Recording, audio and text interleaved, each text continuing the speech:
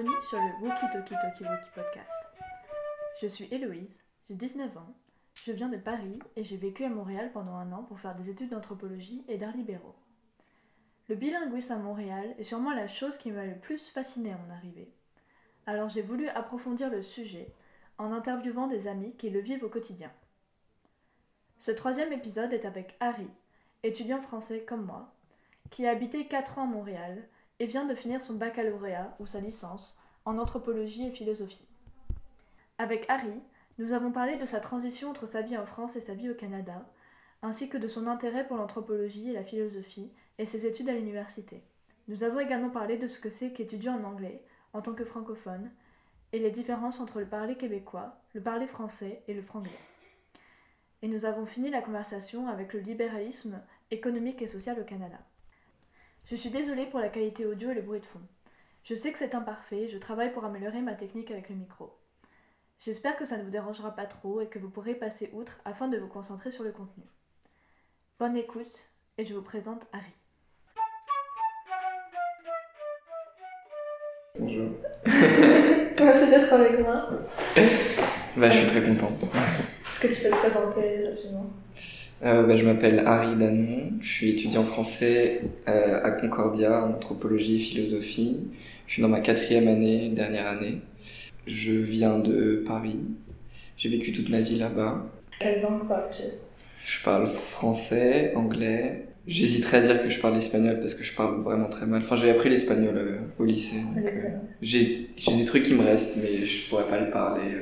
Je pourrais pas parler en espagnol tranquillement. Donc c'est des bases. J'ai des bases en espagnol. Donc comment t'as appris chacune de ces langues ? Français, c'est ma langue maternelle. Anglais, j'ai appris à l'école. Malgré le fait que mon père est bilingue, mais il a jamais voulu... il a pas voulu m'apprendre l'anglais comme langue maternelle parce que ma mère ne parlait pas bien anglais et ma sœur l'apprenait comme tout le monde à l'école aussi.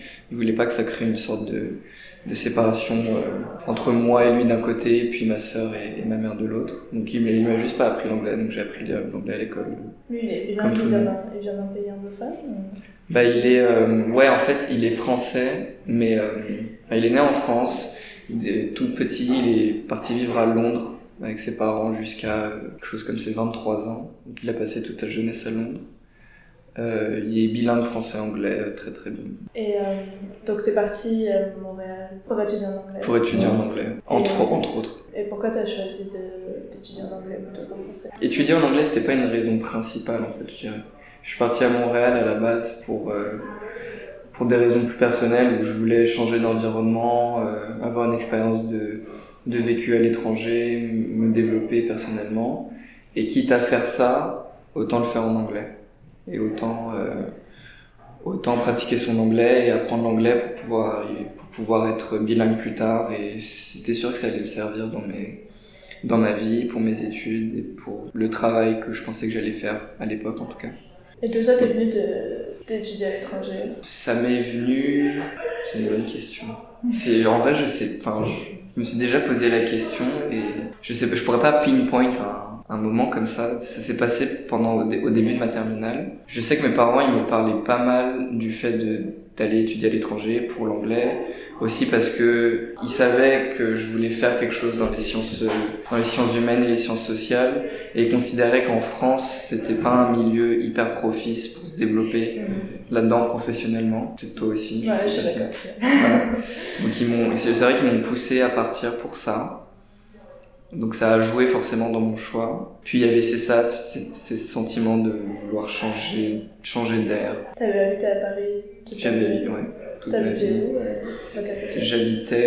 J'ai bougé, mais pendant ma primaire, au début de mon collège, j'habitais dans le 11e arrondissement. Ensuite, j'ai déménagé à Montreuil, où je suis resté jusqu'à que je parte. Et il faut aussi savoir que j'étais à l'école alsacienne, qui est une école privée, où j'y étais depuis mon CE2 jusqu'à ma terminale. Donc tu connaissais les gens ? Donc je connaissais les gens, mais ouais, c'est ça. J'étais dans un milieu quand même assez fermé et ça a beaucoup participé au fait que je voulais vraiment partir et faire l'expérience d'autres choses. Et ça t'a fait du bien de rencontrer d'autres gens ici ? Ouais. Ça me fait Est-ce que tu trouves énormément qu'ils bien. ont une mentalité un peu différente? Ouais. Alors oui et non, mais ça dépend qui tu fréquentes aussi. C'est très simple, j'ai un peu fait l'erreur aussi de fréquenter beaucoup de Français. Mais après, les Français expatriés sont pas les mêmes Français, enfin c'est bizarre dit comme ça, mais les Français expatriés sont pas les mêmes Français que ceux qui étaient dans mon milieu en tout cas. Ceux que je connaissais, ceux que j'avais l'habitude de côtoyer. Mon milieu, c'est mon milieu. Je viens de Victor-Duruy. Ouais. Je pense que ça doit être un peu pareil que l'école alsacienne. J'ai l'impression. Et les gens qui sont expatriés, c'est le même milieu en fait. Les gens qui se mélangent pas. Enfin, oui. J'ai pas tellement changé de milieu dans le sens. Oui. Je reconnais les mêmes gens en fait, mais moi je fréquente pas trop de Français à Montréal, ou des Français qui fréquentent pas de Français. Non mais je veux dire, c'est des gens qui viennent du même milieu, mais ils sont déjà, je dirais, plus ouverts. C'est des grosses généralisations aussi. Hein. Ils sont quand même déjà un peu plus, pas exactement dans la même mentalité que certains groupes de personnes que je voulais arrêter de voir, que je voulais mettre derrière moi en France. Du coup, quand t'arrives à Montréal, t'as fréquenté beaucoup de Français, c'est ça, au début? Pas nécessairement, c'est pas fait directement comme ça, mais en fait, quand je suis arrivé ici, j'avoue que j'ai passé par une grosse période de déprime. Pas au début, mais quand ma vie a commencé à s'installer ici. Dû à quoi? Dû au fait que, premièrement, j'étais dans une relation depuis 3 ans en France, qui a commencé à s'effriter quand je suis arrivé ici. On a essayé de faire de la relation à distance, ça n'a pas marché. Je me posais beaucoup de questions sur pourquoi est-ce que j'étais là, est-ce que j'avais fait une erreur ou quoi, parce que j'étais très très amoureux. Est-ce que c'était quelque chose auquel tu as réfléchi quand tu t'es demandé peut-être que je vais étudier à l'étranger? Oui. Dans le processus d'immigration, tu te dis que faire de ma relation? En fait, à posteriori, maintenant je me rends compte que pendant le processus où je pensais partir, j'étais très enthousiaste, très content, très heureux. Je pensais beaucoup plus au côté...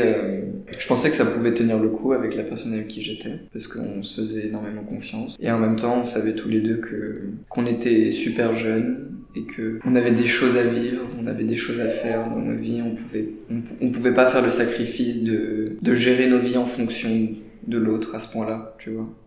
Elle était tout à fait d'accord avec le fait que je parte, même si c'était difficile et que ça a causé des problèmes ensuite. Donc je le vivais c'est logique, c'est con et c'est logique, mais je le vivais bien jusqu'au moment où ça s'est fait. Tu vois.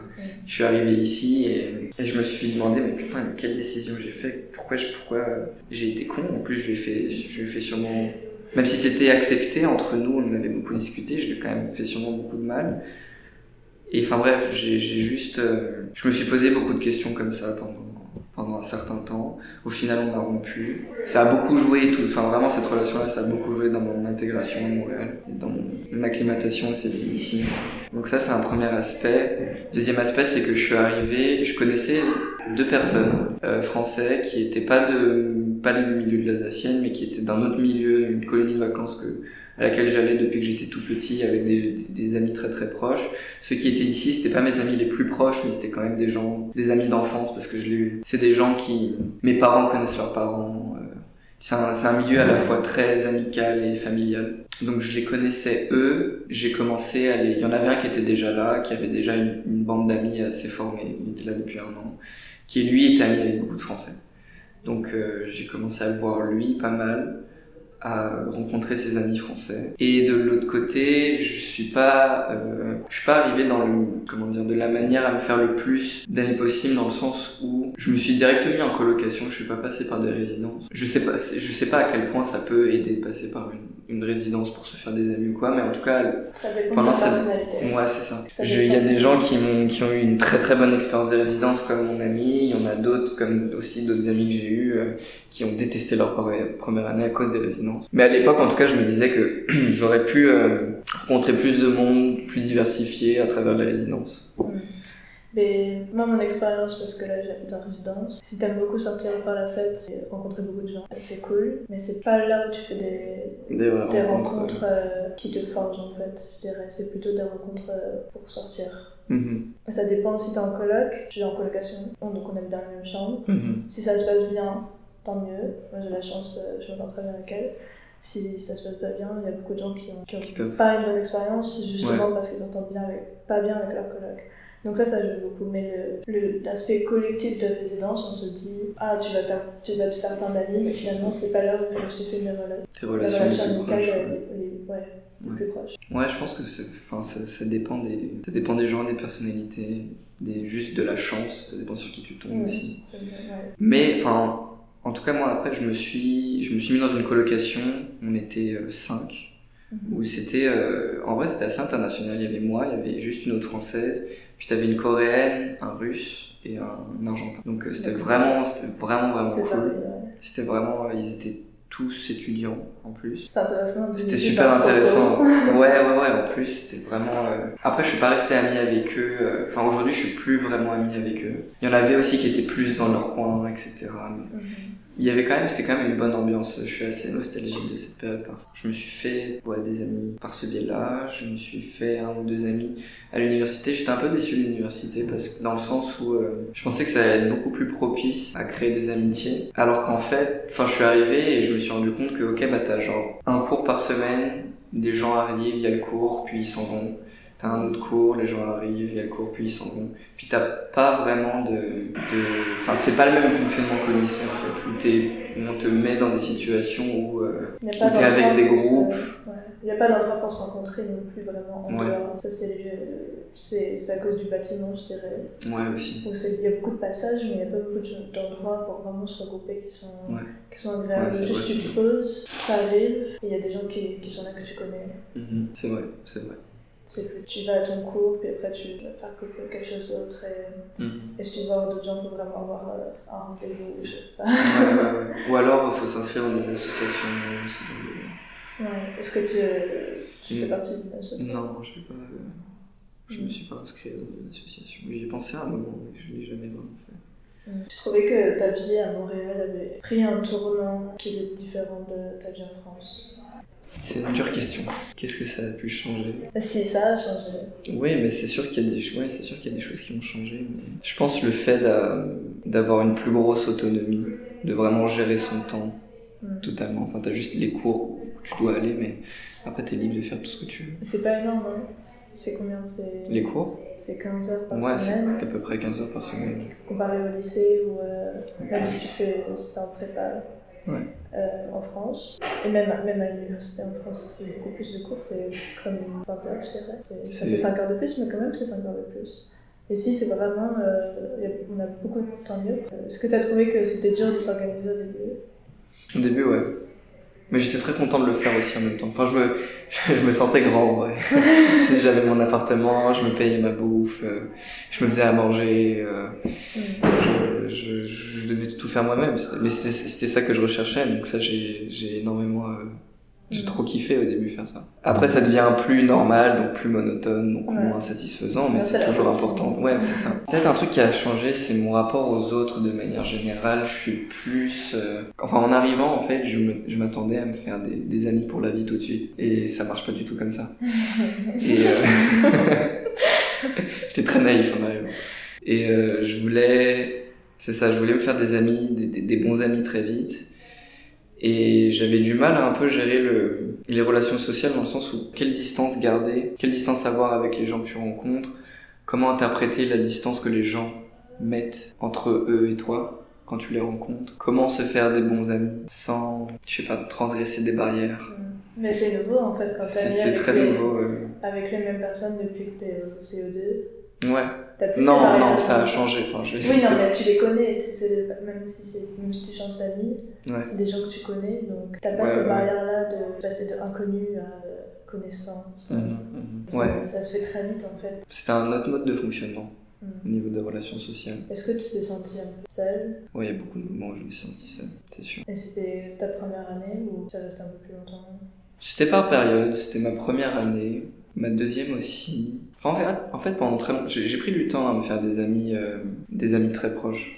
J'avais toujours ces 2 amis dont je t'ai parlé qui étaient là, on s'est mis en coloc la deuxième année. Mais je sentais un manque, j'ai pris du temps à me faire vraiment des amis qui tiennent. C'est ça, maintenant, je pourrais dire que je le ressens toujours un peu aujourd'hui parce que au final, maintenant, ces amis-là, ils ont fini leurs études, ils sont partis. Donc, ils sont partis de Montréal? Ils sont partis de Montréal, ouais. Donc du coup, il y a eu un changement, je me suis pas refait beaucoup d'amis entre temps. Faut aussi savoir que je suis quelqu'un qui est très trop, selon moi, focusé sur mes études parce que à la fois j'aime beaucoup ça me tient à cœur. quand je fais un travail, j'ai envie de le faire bien, je suis un peu perfectionniste, donc et puis je travaille lentement aussi, donc je vais passer beaucoup de temps à travailler. Et puis aussi le fait que je veux continuer là-dedans, je veux sûrement faire un master, un doctorat, faire de la recherche, être professeur, et je sais que c'est pas un milieu facile non plus, parce qu'il y a beaucoup de compétition, donc j'essaye de mettre toutes les chances de mon côté. T'as un double majeur philo ou anthropo, c'est Ouais. ça? Est-ce qu'il y a une filière vers laquelle tu veux plus te tourner? Bah, je pense qu'en termes de diplôme, enfin je veux dire en termes de... Parce que il y a des chercheurs qui font un peu plein de choses en même temps, mais qui ont, on va dire, sociologue, mais de formation philosophe, tu vois, ce genre de trucs-là. Donc disons que je vais continuer à faire une formation en anthropologie, je pense. Parce que je sais pas, je pense que ça me convient plus. Je dirais pas que ça m'intéresse plus, mais je sais pas, au niveau je sais pas, quand t'es philosophe, j'ai l'impression que tu restes juste à penser, à écrire dans une pièce, genre. Tu vois ce que je veux dire? Anthropologue, j'ai l'impression que t'es plus tu fais de la recherche sur le terrain, tu rencontres des gens, tu voyages. C'est un milieu. C'est plus social. Ouais, c'est plus social et j'ai des tendances et des grosses tendances à être asocial, donc il faut un peu que je me mette un cadre, tu vois. C'est ça, faire plus de l'anthropologie, mais ultimement, j'ai vraiment pas envie de laisser tomber la philo, parce que j'aime beaucoup ça. Donc. Et qu'est-ce qui t'a attiré vers la philo et l'anthropo? Comment t'as découvert l'anthropo déjà? Parce que c'est pas quelque chose qu'on étudie au lycée. La philo, on en fait. T'as fait quoi comme filière? J'ai fait ES. ES, donc c'est économique et social, pour les gens qui connaissent pas. Enfin, l'anthropologie, c'est ma mère. Ma mère, elle est psy, enfin, elle a fait une formation de... Enfin, elle est ethnopsychologue. Ok. Donc ça consiste en quoi? C'est vraiment le croisement entre l'ethnologie et la psychologie. Ouais, la culture et la personnalité. Ouais, c'est ça. Elle a fait beaucoup, en fait, elle a travaillé énormément avec Enfin, l'ethnopsychiatrie, c'est un truc en soi. C'est une méthode de travail avec des gens qui a sa propre méthodologie et qui est spécialisée du coup dans le travail avec les migrants. Ma mère, elle a travaillé en France, elle a fait beaucoup de travail avec les migrants et c'est elle un peu qui m'a introduit à ce milieu-là, au milieu universitaire, à la réflexion, à l'intérêt que j'ai pu avoir pour la diversité culturelle. Elle m'a totalement introduit à ça. Donc je me souviens qu'elle me filait des bouquins quand j'étais au lycée, un peu d'introduction à ça qu'elle avait je sais pas si on dit ethnopsychologue ou psychiatre, mais bref. Ça dépend des médecins ou des psychologues. Bah, on dit ethnopsychiatrie, mais les ethnopsychologues, c'est pas des psychiatres, c'est pas des gens qui prescrivent des médicaments. Ouais. Donc ils font pas médecine. Ouais. Enfin bref, donc elle m'a introduit à des écrits de ces gens-là, des gens avec qui elle a travaillé ou pas. Est-ce que toi, au niveau personnel, t'as fréquenté un peu des migrants à Paris ou... Non, je dirais que non. Non, j'étais trop dans ma bulle. Trop... J'en ressentais pas l'envie sur le moment. Enfin, si, en fait, peut-être je ressentais l'envie, mais ça s'était matérialisé dans mon envie de partir et de faire mes études à l'étranger. Pas dans une envie de changer de milieu social, là où... Enfin, changer de milieu social tout en restant là où j'étais. Et pour la philosophie? Et pour la philosophie, juste... j'ai beaucoup aimé la philo au lycée. J'ai eu une prof que j'aimais bien. J'aimais bien ces cours-là, j'aimais bien écrire. Personnellement aussi, j'aimais bien écrire à côté. J'aimais bien la réflexion, j'aimais bien... Enfin, même avant de faire de la philo, je sentais que j'aimerais faire de la philo. Ouais. Pour... je sais pas vraiment pourquoi. Juste j'aimais bien me poser des questions. Depuis assez petit, je me pose beaucoup de questions. Et... Ça fait du bien d'avoir des gens qui se sont posés des questions avant toi et qui ont esquissé des réponses un peu ou... Ouais. Oui, ça fait du bien quand tu as des questionnements et que tu vois soit les mêmes questionnements mais écrits de manière beaucoup plus belle et beaucoup plus claire sur papier ou tout simplement des réponses aussi à tes questionnements. Mais... Puis d'avoir un contexte aussi pour se poser ces questions parce que c'est produit, tu dis la philosophie, tu vois le philosophe tout seul en train d'écrire, mais il y a beaucoup de dialogue. Ouais. Dans la réflexion philosophique quand même. Non, je sais. C'est une image, enfin... C'était je disais ça plus pour contraster avec le fait que, je sais pas, j'ai l'impression que dans l'anthropologie, il y a une dimension beaucoup plus sociale. Quand même dans le travail que tu vas faire. C'est plus retirer sur soi-même un peu la philo, je dirais. Ouais. Parce que c'est la réflexion sur le monde et tout, donc t'es obligé d'être un peu en retrait. Ouais. Puis tu travailles sur des textes. Tu vois, ton outil de travail, c'est un texte, enfin je veux dire, c'est de la documentation morte, entre guillemets. C'est des textes, c'est peut-être des vidéos, c'est peut-être des archives, je sais pas. Est-ce que tu dis la philo à l'université, t'as trouvé que c'était différent du lycée, Ouais, grave. En tout cas, enfin vraiment beaucoup au début. Je suis arrivé, j'avais pris mes cours de philo, je m'attendais à faire vraiment beaucoup d'auteurs que j'avais vus en France au lycée, qui sont enfin les grands auteurs qu'on connaît, genre Kant, Hegel, Descartes, etc. Et au final, je me retrouvais avec des gens que je connaissais pas du tout. Non, même pas, j'aurais aimé, mais c'était juste des gens dont j'avais jamais entendu parler, qui me donnaient pas envie. Je sais pas, c'était un peu bizarre, mais c'était juste je suis juste mal tombé parce que c'était des cours, c'était juste des auteurs qui avaient été choisis par mes profs, ils auraient pu en choisir d'autres qui sont plus connus, juste ils ont choisi ceux-là. Donc j'étais très surpris par rapport à ça, j'étais très surpris par la méthode d'apprentissage aussi. Habitué à la méthode d'apprentissage du lycée, enfin même française. Au département de philo, c'est comment? Ça c'est moins lié à la philo en elle-même qu'à l'université en général ici. Mais le contraste était plus important au niveau de la philosophie parce que tu sais en France on est habitué à lire des textes, à écrire des dissertations. Là on lisait des textes et on faisait des QCM, tu vois. Et je trouvais ça totalement débile. Enfin, de là d'où on vient, en tout cas, je comprenais pas l'utilité de faire un QCM. Et t'as beaucoup écrit dans tes cours de philo? Au fur et à mesure, après quand tu commences à prendre des classes un peu plus avancées, ils te demandent d'écrire, tu rends des papers, et au final maintenant je préfère beaucoup plus la méthode ici, parce que c'est déjà t'as moins de devoirs sur table. Ouais. T'en as presque, en tout cas en philo. Moi non plus j'en ai pas, j'ai que les examens. Ouais. Qui vont au partiel. Mais même les examens en philo, pour la plupart des cours, c'est des papers que tu rends. Ah ouais, ok. Donc que tu travailles chez toi, t'as le temps de te plonger dans les textes, d'avoir une réflexion qui est en tout cas plus aboutie que, je pense, si t'apprends par cœur des trucs. Mais pour moi ça fait beaucoup plus sens parce que tu vas jamais produire de quelque chose de bien sous pression et en un temps limité. Parce que on te demande pas d'avoir une réflexion aboutie en fait, alors qu'en sciences sociales, sciences humaines, c'est un peu le but, non?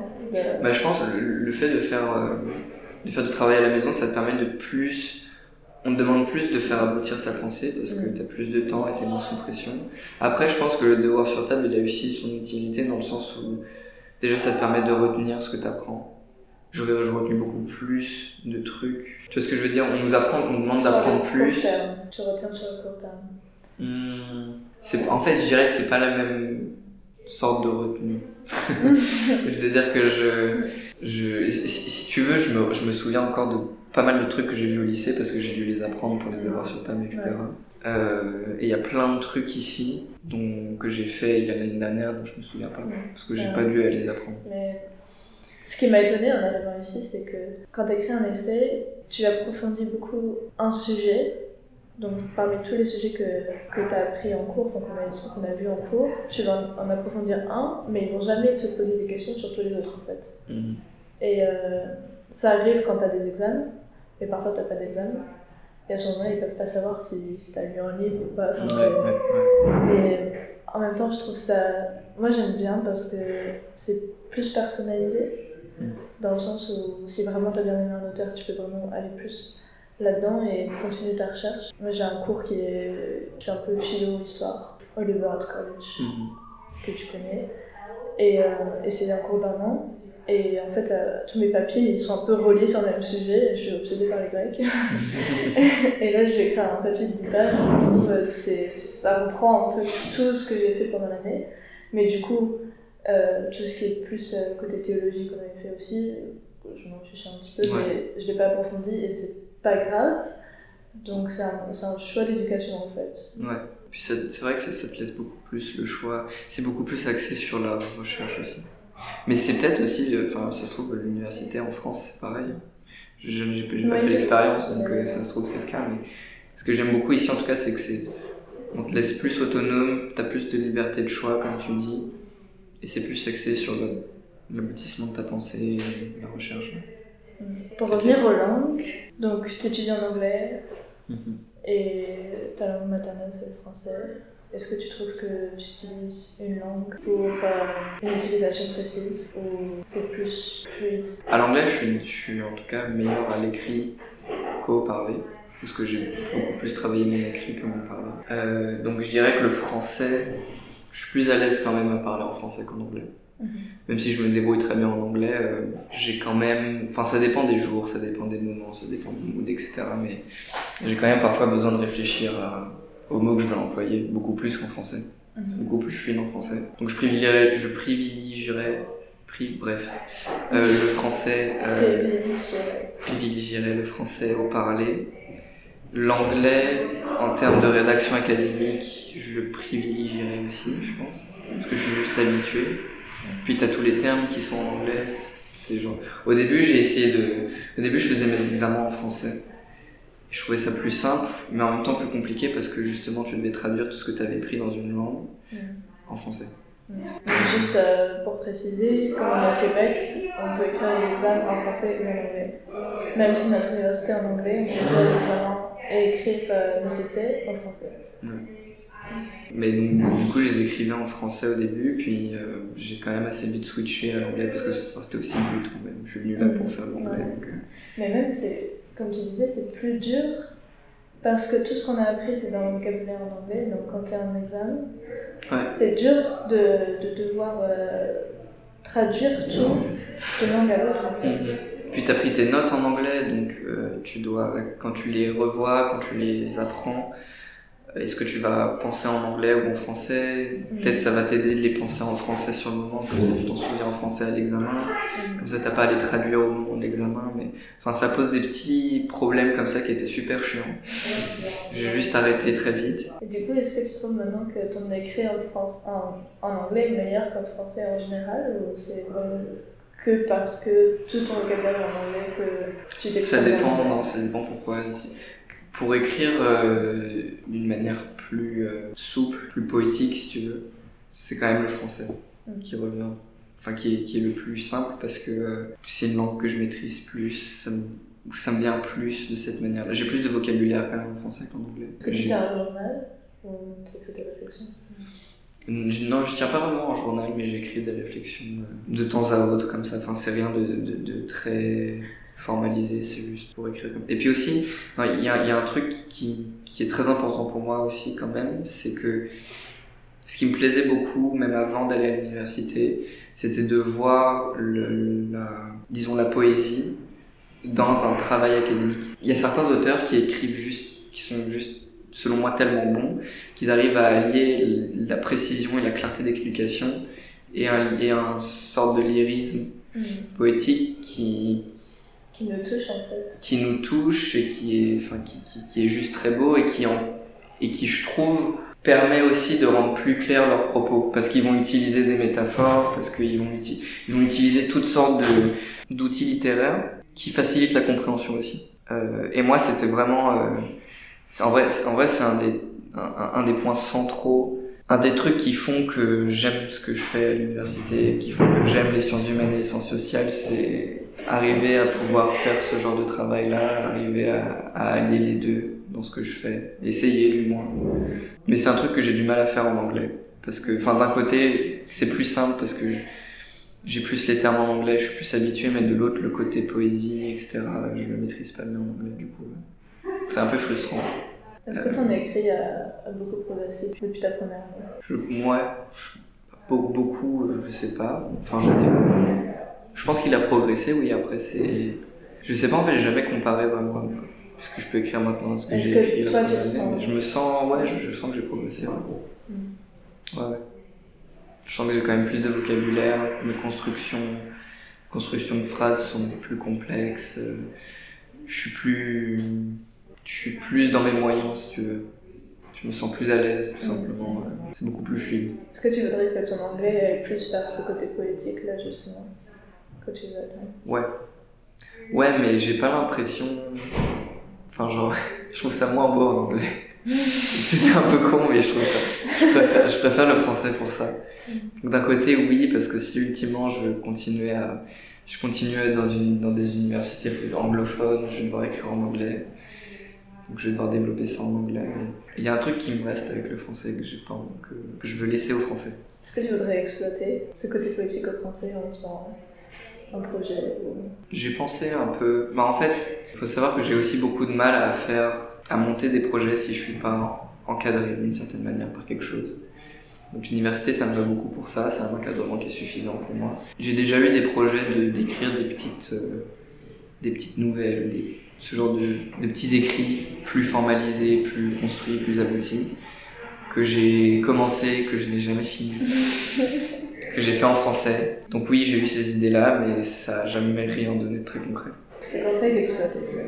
Ouais. Ce côté politique de la langue. Moi, je sais que quand je suis arrivée ici et que j'ai commencé à beaucoup plus parler anglais que français, en fait, j'ai senti que côté de la langue française, my knowledge, Mon savoir. Ma connaissance de la langue française s'échappait un peu. Au niveau, pas des mots de tous les jours, mais vraiment les mots qui sont jolis un peu, tu vois. Les mots sur lesquels tu peux jouer. Ouais. Et un peu le côté de... Tu peux jouer avec la langue, et comme c'est ta langue maternelle, chaque mot a une résonance émotionnelle. C'est quelque chose qui partait. Ouais, je vois totalement ce que tu veux dire, je me retrouve vachement là-dedans. Ouais, et du coup j'ai commencé à écrire de la fiction. Surtout pour moi-même en fait, juste pour quand ma langue maternelle me manque.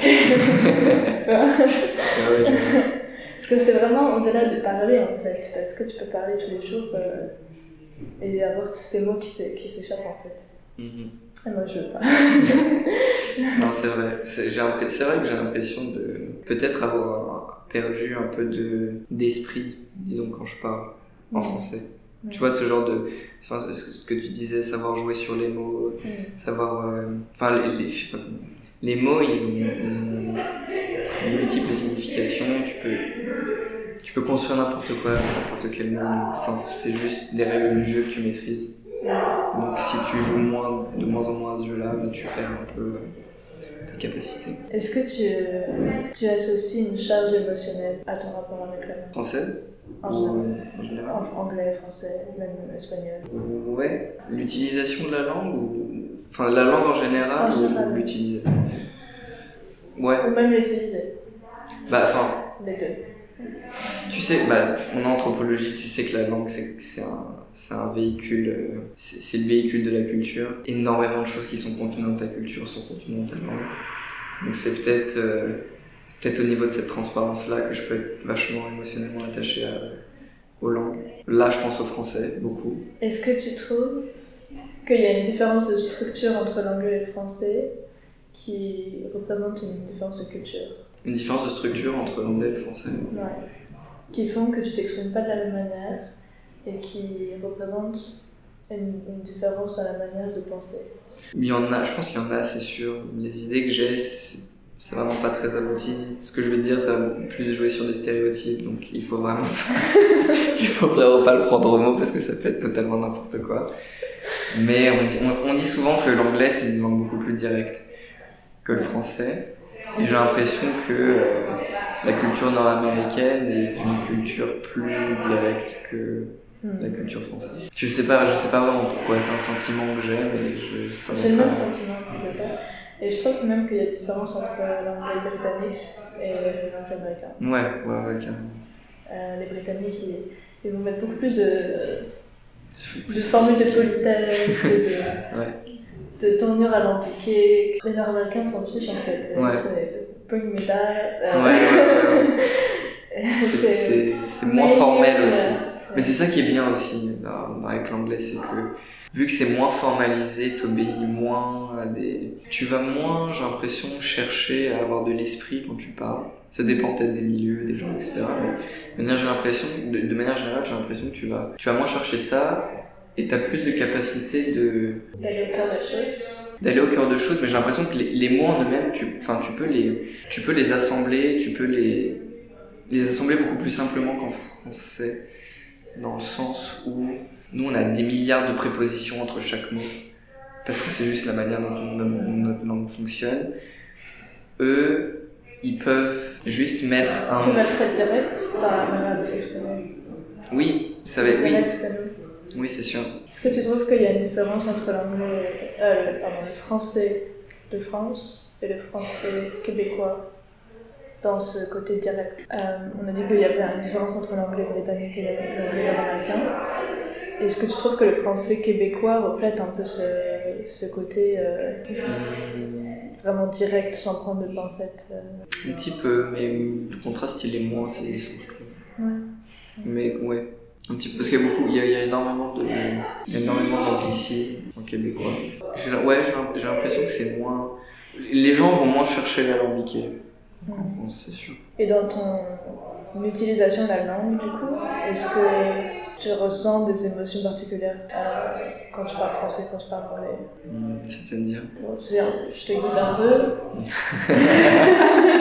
Je te guide un peu, mais du coup, c'est biaisé. Il y avait... Pour un long moment, quand je parlais en anglais, je ressentais ce sentiment de j'ai pas confiance en moi, je suis pas à l'aise, parce que j'ai peur que mon niveau d'anglais soit bloqué par les gens en fait. Ah ouais. Moi aussi j'ai eu ça pas mal, notamment pour participer en cours. Au début j'ai eu beaucoup de mal. En cours ici? Ouais, en anglais. Est-ce que c'est beaucoup d'anglophones en philo ou il y a beaucoup d'internationaux? Non, c'est plus des anglophones. Ouais. Plus je suis dans une atmosphère anglophone, moins je vais être à l'aise. Avec des internationaux, c'est différent.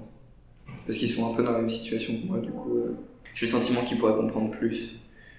Le fait de bafouiller quand tu vas essayer de parler en classe devant tout le monde. Donc ouais, j'ai eu ce sentiment-là aussi, un peu de honte, enfin de pas oser, de ce genre de truc-là. Un truc que j'avais remarqué aussi, c'est... bon, c'est pas très émotionnel, mais c'est juste plus en termes techniques. Quand je parle français avec des Québécois, je fais attention aux mots que j'emploie. Parce que, je me suis rendu compte qu'il y a plein de mots qu'on a qui constituent un jargon qu'on a de là d'où on vient, mais que vu qu'on l'utilise tellement souvent, on se rend pas compte que ça peut être du jargon pour quelqu'un d'autre. Donc parfois, il y a juste des mots que j'employais qui me paraissaient utilisés par tout le monde, qui en fait l'étaient pas. Donc ça me rend beaucoup plus conscient des mots que j'utilise. Je vais faire attention à éviter certains mots, en privilégier d'autres qui m'ont l'air d'être moins du jargon. Je vais prendre des mots québécois aussi, bien sûr. Enfin, je vais m'adapter aux gens avec qui je parle. Si c'est plus des Québécois, je vais utiliser beaucoup plus d'expressions québécoises, de petits mots qu'on n'utilise pas entre Français, avec eux. Ça redevient français quand tu parles avec français. Ouais, c'est ça. Je m'adapte. Et c'est conscient ou c'est inconscient? Les deux. C'est conscient et inconscient. Enfin, à la fois, c'est conscient dans ce que je viens de t'expliquer, où je fais attention, et puis d'autres, non. Je me surprends à même prendre un petit sorte d'accent, tu vois. Une articulation, ouais. Ça se fait tout seul. Franchement, ça se fait tout seul. Est-ce que quand t'es revenu en France, pour les vacances ou des choses comme ça, les gens te disent que t'as l'accent québécois? Non. J'avoue que non. Parce que je suis aussi conscient de pas le prendre. Ouais. De pas enfin c'est un truc, c'est un truc avec peut-être juste moi, mais je fais attention quand je suis avec des gens, je m'adapte à l'audience, disons. Et quand je suis avec des gens, je m'adapte à leur manière de parler, mais j'ai toujours comme des sortes de manières de parler à moi que je veux garder, qui sont à moi, et que je change pas non plus. Donc je sais pas. Qu'est-ce que tu veux dire? Que c'est comme ta manière de t'exprimer qui est essentielle en fait, c'est l'essence de ton langage un peu. Ouais, j'ai cette idée-là que chacun a un peu sa manière de s'exprimer propre. Moi, j'ai envie de garder la mienne. Ce qui n'empêche pas aussi de m'adapter aux gens avec qui je vais parler. Mais les sortes d'adaptations que je fais viennent pas empiéter sur moi, ma manière de voir, la manière dont je vais m'exprimer. C'est plus un jeu un peu. Ouais, c'est genre, c'est toutes les trucs, les petits trucs d'adaptation, c'est des sortes de marges de manœuvre que je peux avoir, que je me laisse avoir. Mais il y a aussi tout un sorte d'espace que je me garde pour moi, si tu veux, sur lequel je vais pas empiéter parce que je sais pas, c'est comme une identité individuelle langagière, genre, que tout le monde a, tu vois. Que je remarque aussi, genre, j'ai des amis, je remarque des petits trucs dans leur manière de parler que je me dis, il y a que eux qui parlent comme ça, il y a que eux qui emploient ça, ce terme-là. Mais t'as pas des amis qui t'ont influencé sur ta manière de parler, qui est resté chez toi, par exemple? Si, aussi, c'est sûr. Mais si, parce que t'es obligé de... Forcément, t'es influencé par des gens. Et puis, il y a juste des gens, tu trouves qu'ils parlent bien, donc t'as envie de parler comme eux aussi. Tu vois. Et inversement, t'as des gens qui parlent très mal et t'as pas envie de parler comme eux. Donc forcément, si, tu vas prendre des trucs, tu vas en laisser d'autres. Quelle était ta première expérience avec le français québécois? Ta première réaction? Ma première réaction, c'était pas quand je suis arrivé ici. En fait, j'ai déjà fait quand j'étais en 3e, j'ai fait un échange au Canada, à Ottawa. Et j'étais dans une famille avec qui je parlais anglais, mais qui aussi parlait français québécois. Donc ma première rencontre vraiment avec le québécois, c'était là. Et j'ai trouvé ça assez drôle. J'avoue, je trouvais l'accent très très drôle. J'aimais bien.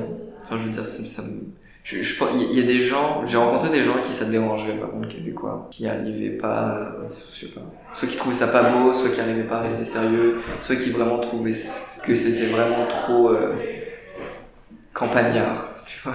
J'ai un ami, le français c'est pas sa langue maternelle, et quand il a appris le français, il habite à Montréal.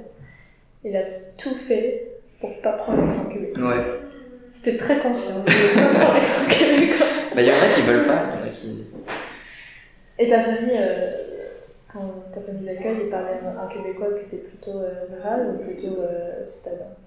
Ça, je sais pas. Tu sais pas, je me souviens plus et j'aurais clairement pas pu faire la distinction à l'époque parce que je connaissais pas assez bien le québécois. Je pense que c'était quand même plutôt urbain. Quand même. Parce que je pense que j'aurais eu plus de mal à comprendre ce qu'il disait si ça avait été rural. Donc je me dis que c'était urbain. Est-ce que maintenant tu as rencontré beaucoup de gens avec beaucoup d'accents différents ici? Québécois. Accent différent québécois? Québécois. Ouais, bah après il y a quand même l'accent montréalais qui reste majoritaire. Mais oui, j'ai rencontré des gens avec divers accents et plus tu restes, plus tu rencontres des Québécois, plus tu fréquentes des Québécois, plus tu peux faire des distinctions entre les accents, ça c'est clair. Donc ouais, j'en ai remarqué du plus... Après, je saurais pas dire, ok, lui il vient des Laurentides, lui il vient de là, lui il vient de là, tu vois. Ouais, tu remarques, c'est clair. Le bilinguisme à Montréal, quelle était ta première expérience avec ça? Je pense que c'était peut-être très personnel, juste du fait que moi-même j'ai commencé à faire totalement du franglais. Parce que juste, tu fais beaucoup de trucs en anglais et en français, donc ça se mélange vraiment dans ta tête. Et enfin, je le fais toujours aujourd'hui, il y a toujours des moments où je bug. Soit quand je parle en anglais, je pense en français ou inversement. Et c'était d'ailleurs un truc qui me faisait vraiment beaucoup rigoler quand j'étais en France, et dont je me moquais beaucoup parce qu'on avait toute une section bilingue à l'école alsacienne. Est-ce que t'étais dans la section bilingue, toi? Non, je sais pas dans la section bilingue, mais ceux qui y étaient, ils faisaient pas mal de franglais. Et nous, on se foutait tout le temps de leur gueule parce que ça faisait beaucoup. Ça faisait trop. Ça faisait au-dessus de nous un peu. Prétentieux. Ça faisait prétentieux. Mais c'est tellement pas de la prétention. Et en vrai. Maintenant que t'es dedans, tu dis, mais en fait, c'est pas du tout de la prétention, c'est juste, t'as pas le choix. C'est plus fort que toi. Tu t'en fous d'être prétentieux, c'est pas du tout ça le. Quand toi tu le vis, tu vis un peu comme une restriction. Ouais, c'est insatisfaisant. Parce que sur le moment, t'arrives pas. Tu veux dire quelque chose dans une certaine langue et tu trouves pas les mots et tu trouves les mots dans l'autre langue. Alors que t'as juste envie de garder ton discours dans la même langue avec laquelle t'as commencé ta phrase. Mais c'est le fun aussi. Oui, c'est le fun mais ça dépend, Ça dépend comment tu le vois, ça dépend à quel point t'acceptes le fait de changer de discours ou pas. Moi je trouve que c'est fun avec des gens qui font pareil, donc avec des Québécois ou des gens de Montréal, parce qu'ils font tout le temps ça en fait, donc c'est pas... Il n'y a pas de jugement. Tu vois, c'est juste, voilà, c'est comme ça que tu t'exprimes. parles dans la langue qui t'intéresse le plus en fait. Ouais. Et c'est dynamique et tout. Mais par contre, dans un contexte français, unilingue français, c'est pas très bien vu. Non, c'est vrai, c'est vrai. Mais même en rentrant en France, justement, j'avais cette tendance à me faire du franglais un peu. Ouais. Et mes amis foutaient de ma gueule. Ah ouais. C'est ce qui est normal, genre, si on fait la même chose à leur place. Tu fais un effort pour éviter de le faire, du coup? Ouais, un petit peu, plus qu'ici, Ouais. c'est sûr. Parce que même avec des amis français qui sont là depuis un peu longtemps, on le fait en permanence, c'est pas un problème. Mais aussi, ça vient d'une envie personnelle, en vrai. C'est discutable, c'est débattable, mais j'ai quand même l'impression qu'à travers le franglais, je perds mes capacités dans les deux langues. J'ai l'impression que juste que ce soit en français ou en anglais, il y a des mots que j'oublie, que je vais remplacer par d'autres, par le même mot mais dans l'autre langue. Donc du coup, ça me fait moins travailler chaque langue. T'as l'impression qu'au lieu de devenir bilingue, où tu es parfaitement fluent dans les deux langues, tu deviens un peu unilingue, mais dans deux langues différentes. Ouais, mais mauvais unilingue. Tu vois, mauvais, genre. Ouais, c'est ça, c'est exactement ça. Et ça fait partie d'une des marges, d'un des trucs qui, ce dont je parlais tout à l'heure, une sorte d'espace linguistique personnel. Ultimement, quand même, quand je parle en français, j'aimerais ne pas avoir à remplacer mes mots en français que je trouve pas par des mots en anglais. Ouais. Mais ça, c'est débattable, c'est juste je sais pas, un choix que je fais, c'est peut-être une habitude. C'est peut-être. Bah, c'est bien aussi, je trouve, quand il y a un mot qui ne vient pas en français, que tu le dis en anglais, d'essayer de voir la traduction en anglais. En français, pardon. Ouais. Et on finit par faire beaucoup d'anglicisme. Ouais, c'est clair. Parce que soit tu remplaces par un mot anglais, Ouais. soit tu fais un anglicisme. Ouais. Et moi, j'ai remarqué dans ma structure de phrase même, au lieu de, même pas juste le vocabulaire, mais la structure de phrase, c'est beaucoup plus anglicisé qu'en français, que quand j'étais dans un environnement juste français. Ouais, c'est clair. Et il y a plein de structures de phrases qui sont vraiment propres au français, qui sont pas traduisibles en anglais, que du coup j'oublie en fait. Ouais, totalement. Et quand t'es arrivé à Montréal, est-ce que t'as trouvé qu'il y avait une culture montréalaise qui était différente de celle que tu connais? Je sais pas si j'aurais associé ça, je sais pas si j'aurais dit c'est culture. Ouais. Oui. Ouais, c'est clair. Comment ça se manifestait, plus ouvert d'esprit, plus international, beaucoup moins stressé, beaucoup moins. Après, ça tient au milieu dans lequel je viens à Paris, parce que c'est pas partout comme ça, mais j'ai l'impression qu'ici il y a beaucoup moins une recherche, justement, d'avoir de l'esprit quand tu parles, par exemple, ou d'avoir de dire des trucs intelligents, de dire de montrer que t'as de l'esprit, tout simplement. Ça, c'était un truc pesant à l'Alsacien. Je trouve qu'il y avait des gens qui étaient vraiment beaucoup trop comme ça, même des amis à moi qui me saoulaient avec ça. Et du coup, tu te compares aux gens et tu commences à penser des trucs qui n'ont pas lieu d'être, et ce genre de choses-là. Donc, c'est sûr que tu te prends moins la tête. C'est particulier. C'est particulier. Enfin, ouais, je pense. C'est particulier à ce genre de milieu-là, c'est peut-être pas juste à l'Alsacienne, mais les milieux vraiment parisiens. Ouais, c'est clair. Donc j'étais très content de sortir de ça. Ça se manifeste donc internationalité, ou trop international ici, c'est trop bien. Ça n'a rien à voir avec. Enfin, c'est une ville aussi internationale, Paris, mais beaucoup moins dans l'acceptation de la différence. C'est aussi parce qu'on est à l'université, une université qui est très internationale. Ouais, c'est vrai. Non, t'as raison. Non, mais même quand tu vois, même si les quartiers sont un peu sectarisés, t'as le quartier juif, t'as le quartier plus coréen, t'as le quartier arabe, t'as le quartier etc., quartier portugais. Il y a quand même tellement de nationalités différentes qui sont représentées dans cette ville que c'est... déjà, c'est quand même un pays d'immigrants. Ouais. T'as pas d'ethnie canadienne, quoi. Ouais. Enfin, ou en tout cas, l'identité canadienne est multiculturelle. Ou en tout cas, beaucoup plus qu'en France. Ouais. Donc ça faisait du bien d'arriver dans un lieu comme ça. Après, au niveau de la culture, que j'ai déjà dit, mais juste beaucoup plus heureux. Enfin, je Je sais pas, quand tu vas boire un café, les gens sont gentils. Quand tu vas... Le serveur te sourit. Les serveurs te sourient, les gens te chient beaucoup moins à la gueule, tout simplement. De manière générale, c'est beaucoup plus agréable. C'est une vie beaucoup plus agréable ici, à ce niveau-là. Est-ce que tu trouves que c'est plus libéral, socialement? Ouais, c'est pas forcément un truc que je ressens beaucoup au quotidien. Enfin, l'économie est plus libérale. Quand tu vas acheter tes produits, moins c'est cher et plus c'est OGMisé. Ce genre de trucs-là, il y a moins en France. Ce que je préfère en France, de ce point de vue-là. Au niveau du travail, j'étais surpris de ne pas avoir à signer de contrat de travail. Pas de contrat de travail. Et c'est normal. Au début, j'étais un peu sceptique, mais au final, ça a ses avantages aussi, c'est plus simple. Tant que t'as tes fiches de paye. Tant que t'as tes fiches de paye, qu'on ne te la met pas à l'envers, ça va. Ouais, bah, tant que...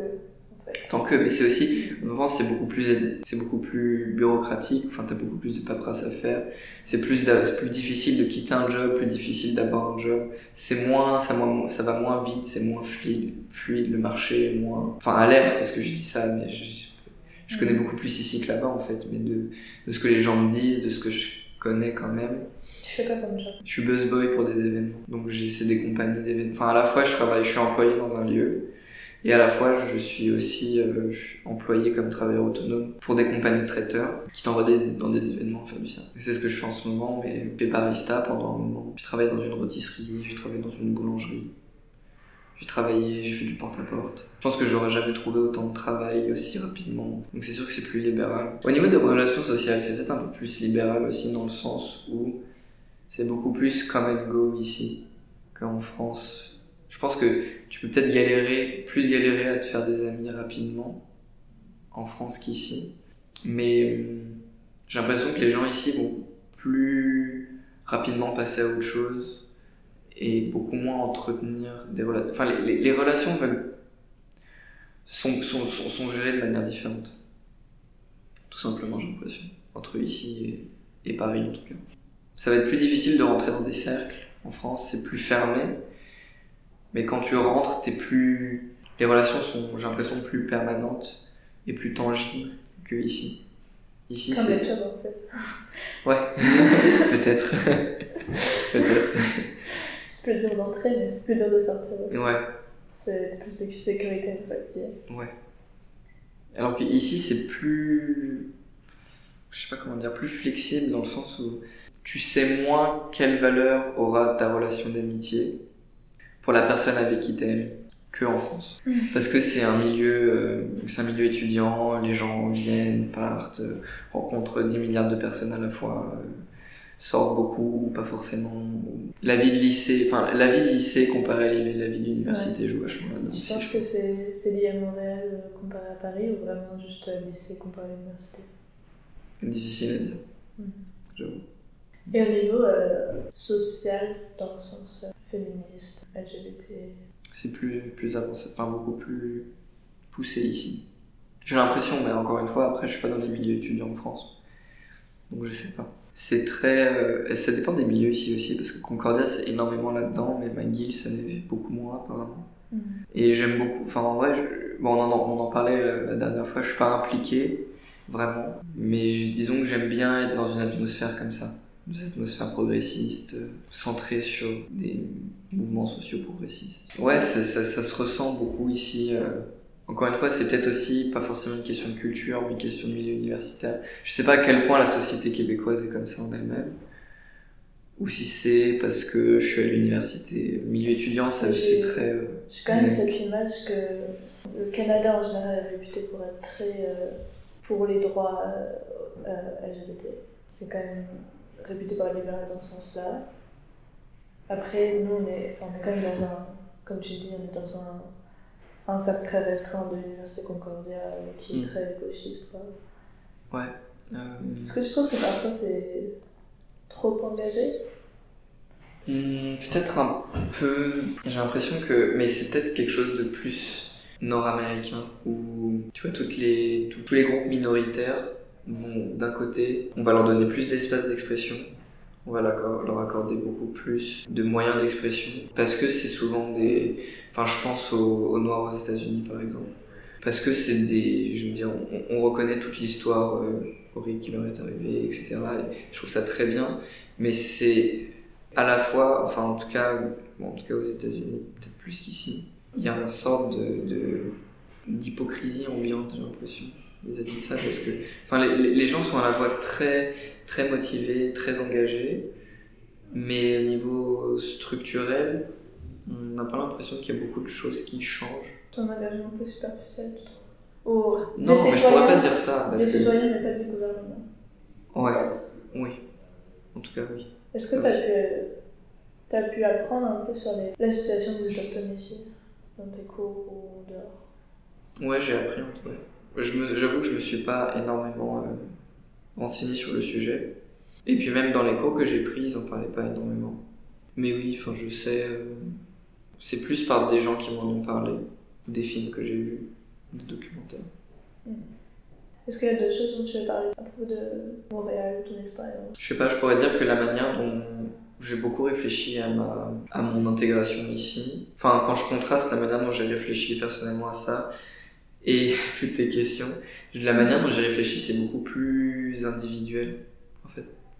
Beaucoup plus au niveau de mon histoire personnelle, de ce que j'ai vécu, de là d'où je viens, de mes attaches émotionnelles. En fait, je l'ai beaucoup moins vu de manière plus abstraite. Quand je dis abstrait, je veux dire en termes d'attaches culturelles, en termes d'utilisation de la langue, beaucoup moins académique d'une certaine manière. Ouais. Donc en vrai, c'est un bon exercice que tu m'as fait faire. Ouais, c'est ça. C'est très difficile de réfléchir à ça, j'ai l'impression, tout seul. Et de manière aussi distancée. Parce que ça met de la distance aussi, ça met de la distance par rapport à tes histoires personnelles. Mais... Ouais. Enfin, en tout cas, moi, j'ai beaucoup réfléchi à ça au niveau de mes histoires personnelles. Au niveau de la rupture dont je t'ai parlé, au niveau de devoir changer de groupe d'amis, même si c'est un truc que je voulais, je n'ai pas fait l'expérience de la manière que j'aurais aimé quand je suis parti. Enfin, en pensant à partir. Ouais, c'est sûr que pour toi, ça s'inscrit un peu dans un continuement de la vie, en fait. Enfin, ouais, ça s'inscrit plus dans un parcours personnel, plus que dans des comportements culturels plus globaux, si tu veux, ou des déterminants culturels et sociaux. Les deux sont autant valides, c'est pas du tout pour... Merci pour cette conversation. Merci à toi, ça m'a fait très plaisir. C'est la fin de cette conversation avec Harry. Merci d'avoir écouté jusqu'au bout. Et si vous êtes encore là, c'est que vous avez sûrement apprécié cette conversation. Je vous laisse partager cet épisode sur les réseaux sociaux et en parler autour de vous. Le prochain épisode sera avec Bianca, une Québécoise qui vient de la banlieue de Montréal. Elle est selon moi l'archétype du franglais montréalais et nous la retrouverons dans une conversation bilingue. Je vous dis à bientôt. Vous étiez sur le Talkie Walkie Walkie Talkie Podcast.